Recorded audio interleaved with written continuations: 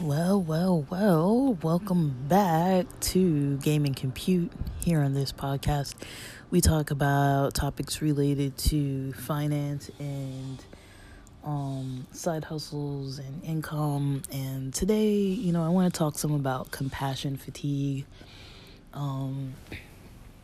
Now, I'm not using a lot of formal definitions. I'm using more of like personal experience examples. But compassion fatigue, what it is being, it's a form of fatigue, but it's usually an emotional type of fatigue, but it presents itself in different ways.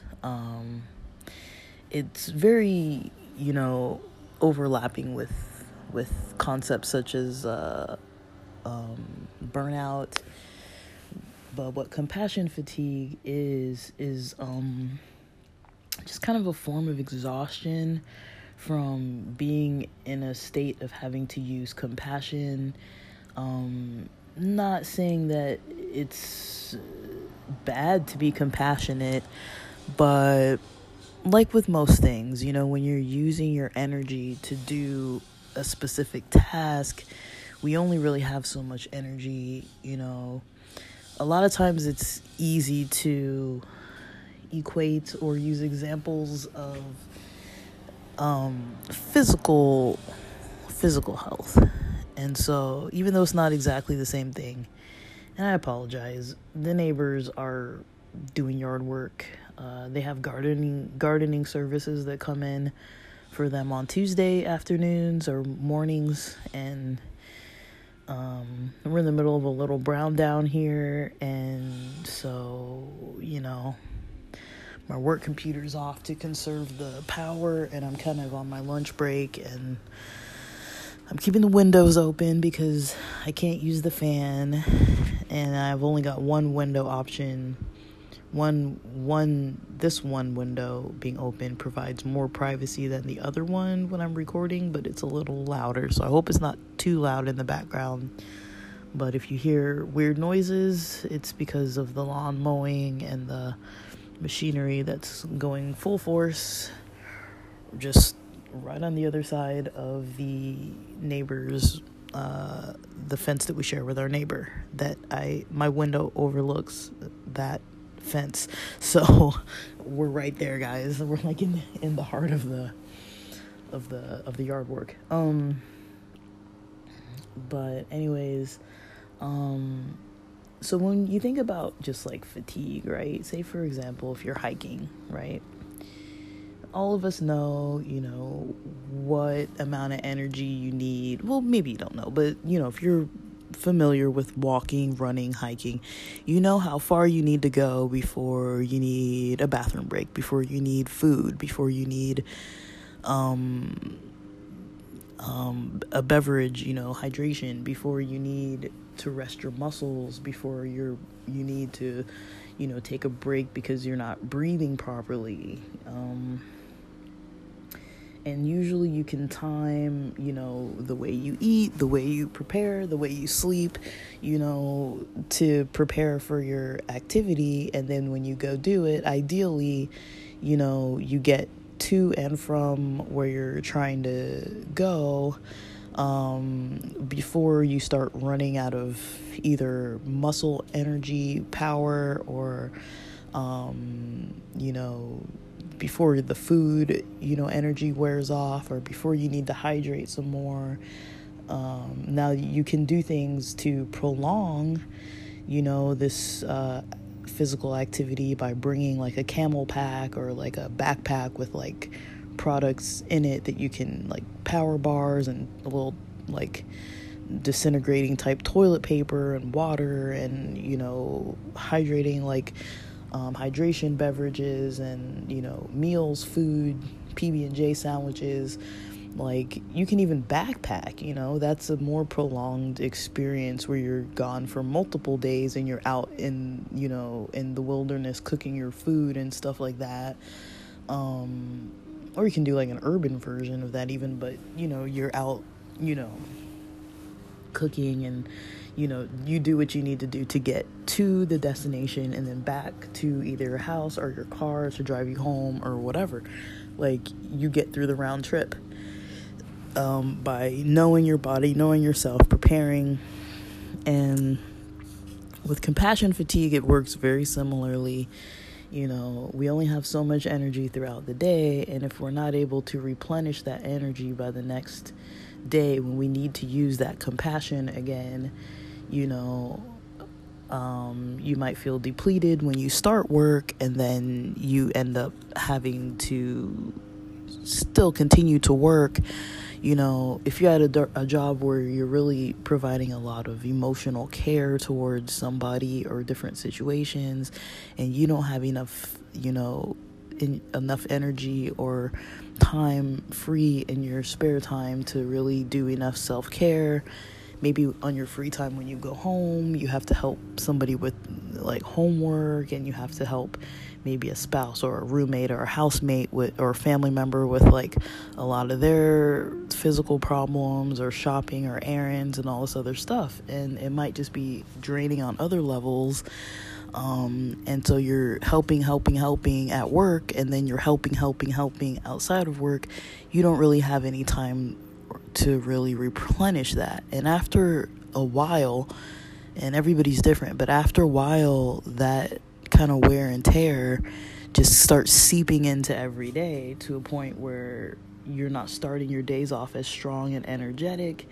You're already kind of fatigued when you start the day, and then there's more stuff being piled on every day. Some job sites, you can't even predict what your day is going to be like. Ideally, if you have a job that requires a lot of compassion and emotional energy of you, it's ideal to be able to kind of have some control over your schedule to combat that.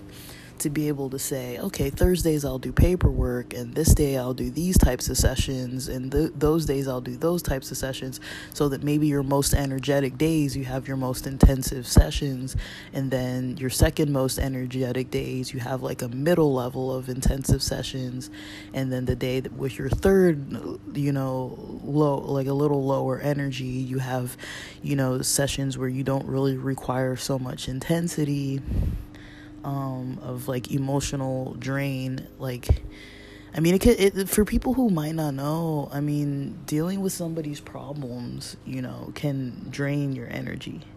You can think of, just maybe people that you might know in your personal life that might just need so much from you all the time, and you can think about how you feel when you're busy and they're calling you, and this person's pattern of calling you is only when they need you to give them a ride, only when they need you to help them financially, to give them money because they can't afford the rent or their groceries or some kind of a bill that they need to have the lights turned back on or something along these lines. And imagine if you're already tired and you're trying to take a nap after work. You get home 5:30 p.m. You only have like 30 minutes till you have to start making dinner for your family. You just want to rest your eyes, and this person comes calling you, and it's like they really need your help, and you're so exhausted already. I mean, that's kind of what it feels like. It's like you're already tired, you're already exhausted, but here comes another thing that you have to deal with. And when it's your job, it's like, okay, I have to help these people. I'm obligated to help these people. This is my job. I need to help them. I'm assigned to be doing this. Nobody else is assigned to be doing this but me. This is my responsibility. So there's all that pressure there. And then also, usually when you're in those types of fields, you like your work. So you like helping people. You want to help them. But, when your energy is depleted and not getting replenished on a routine basis to a point where you're able to just kind of thrive again, you can take, ideally, if you have paid days off that you can take off, that can help a lot, just to have mental health days, self-care days, to just go to the beach, go do your own thing, don't run errands on like certain days. Like my method of handling things sometimes is, if I'm already busy, I'm going to be busy, right? So I run my errands on the work days that I have. If I'm working till 4 p.m., I'll run errands after work, before everyone starts getting off work at 5 p.m. ideally, right? I'm not saying I really do this all the time, but like, so that at least I know Saturday and Sunday rolls around, I'm completely free. I don't have to do any laundry. I don't have to do any shopping at the grocery store. I don't have to do any kind of errands. And it's like, well, I was already busy that day, so why not just, before I sit down and get settled into my evening, take an extra hour every couple days, to kind of get some of the stuff out of the way, go get that oil change, go do this, go do that. And then I'm not spending my whole entire weekend waking up having to like go to the mechanic, go do this, go do that. Like, I do this stuff during the week, and that's one thing that really helps, because then I know that almost every single weekend I have 2 full days that are my days. Like, even if I'm going out of town, going to LA, going to San Diego, whatever, I have time to travel. I'm not like running errands. I don't have to go grocery shopping. I don't have to go like get some, headlights installed, or, I don't have to do anything. I just have to do the stuff that I planned and get to the places that I plan to go have fun. And that's basically it. Or I just have to rest and relax and just chill and like eat my healthy meals, or maybe go to the gym and exercise and stuff like that. But those are the kind of things that I find helpful when it comes to just general methods of combating compassion fatigue. But really it helps to know what it looks like for yourself. For me, it's like, there's a certain energy drain that I notice, like, before I have to talk to certain clients. After I've talked to them, like, I can't just pop right into the next session. I know, like, okay, like, this is just mentally draining for me on so many different levels, more so than it might have been before, and it helps to, usually a lot of times when you're working in these types of fields, you have access to counseling services, at least a few sessions, you have access to some support. Like, if you have trusting, colleagues, staff, I'm not saying like unload on all your like colleagues and stuff, but, if you have friends and things like that you can kind of like spread out a little bit of the just venting between like trusted people, and make sure it's not too much overwhelming them. Because that's another thing I notice too, when I have compassion, when I'm having compassion fatigue, when I'm talking to like family or friends about my work, and I'm not giving them like the personal details of people's lives or anything, but I'll just generally be talking about someone's general situation, and it's like, oh my gosh, like, I'm talking like in general terminology here, and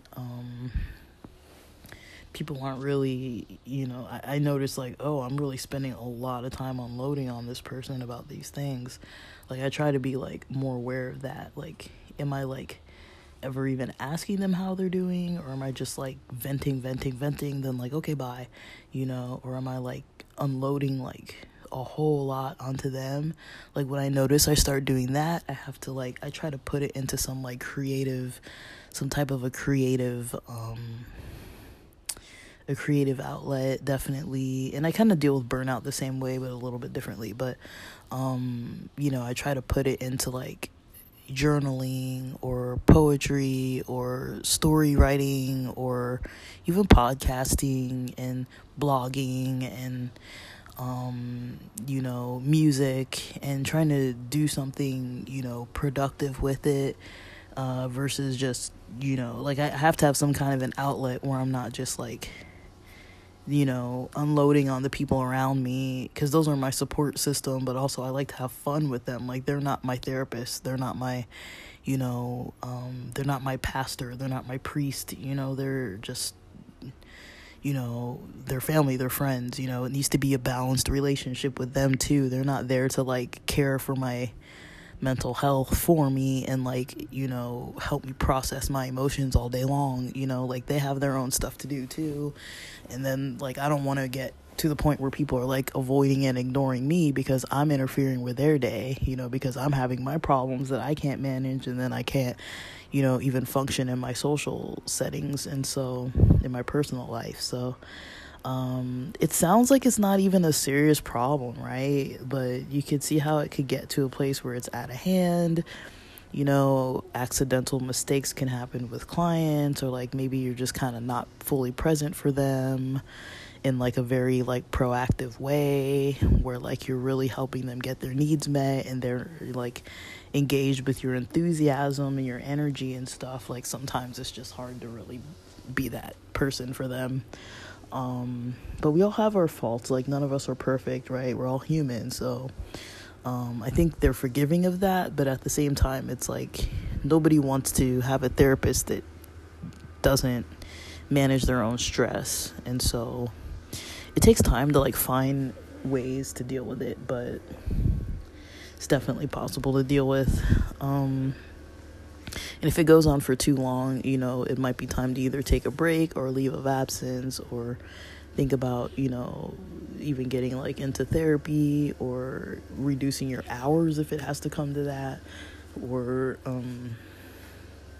just getting a different type of work where you don't have to be like ultra compassionate for like the whole day, all day, every day, with people talking about their traumatic experiences, and like if you're an empath and you're taking on people's like depression and anxiety, and you have no release for that, or the release that you have isn't like replenishing your energy, I mean, it can get pretty problematic. So definitely take care of yourself if you can. Those are just some kind of tips to kind of get through it, and noticing even what it looks like. A lot of times people feel like they hate work and stuff, and it's like, well, is it a temporary kind of thing because something's up, or is it like I permanently just, this isn't maybe a good fit anymore? And so it's kind of good to know the difference. But with that, these guys are getting real loud, but thanks for listening.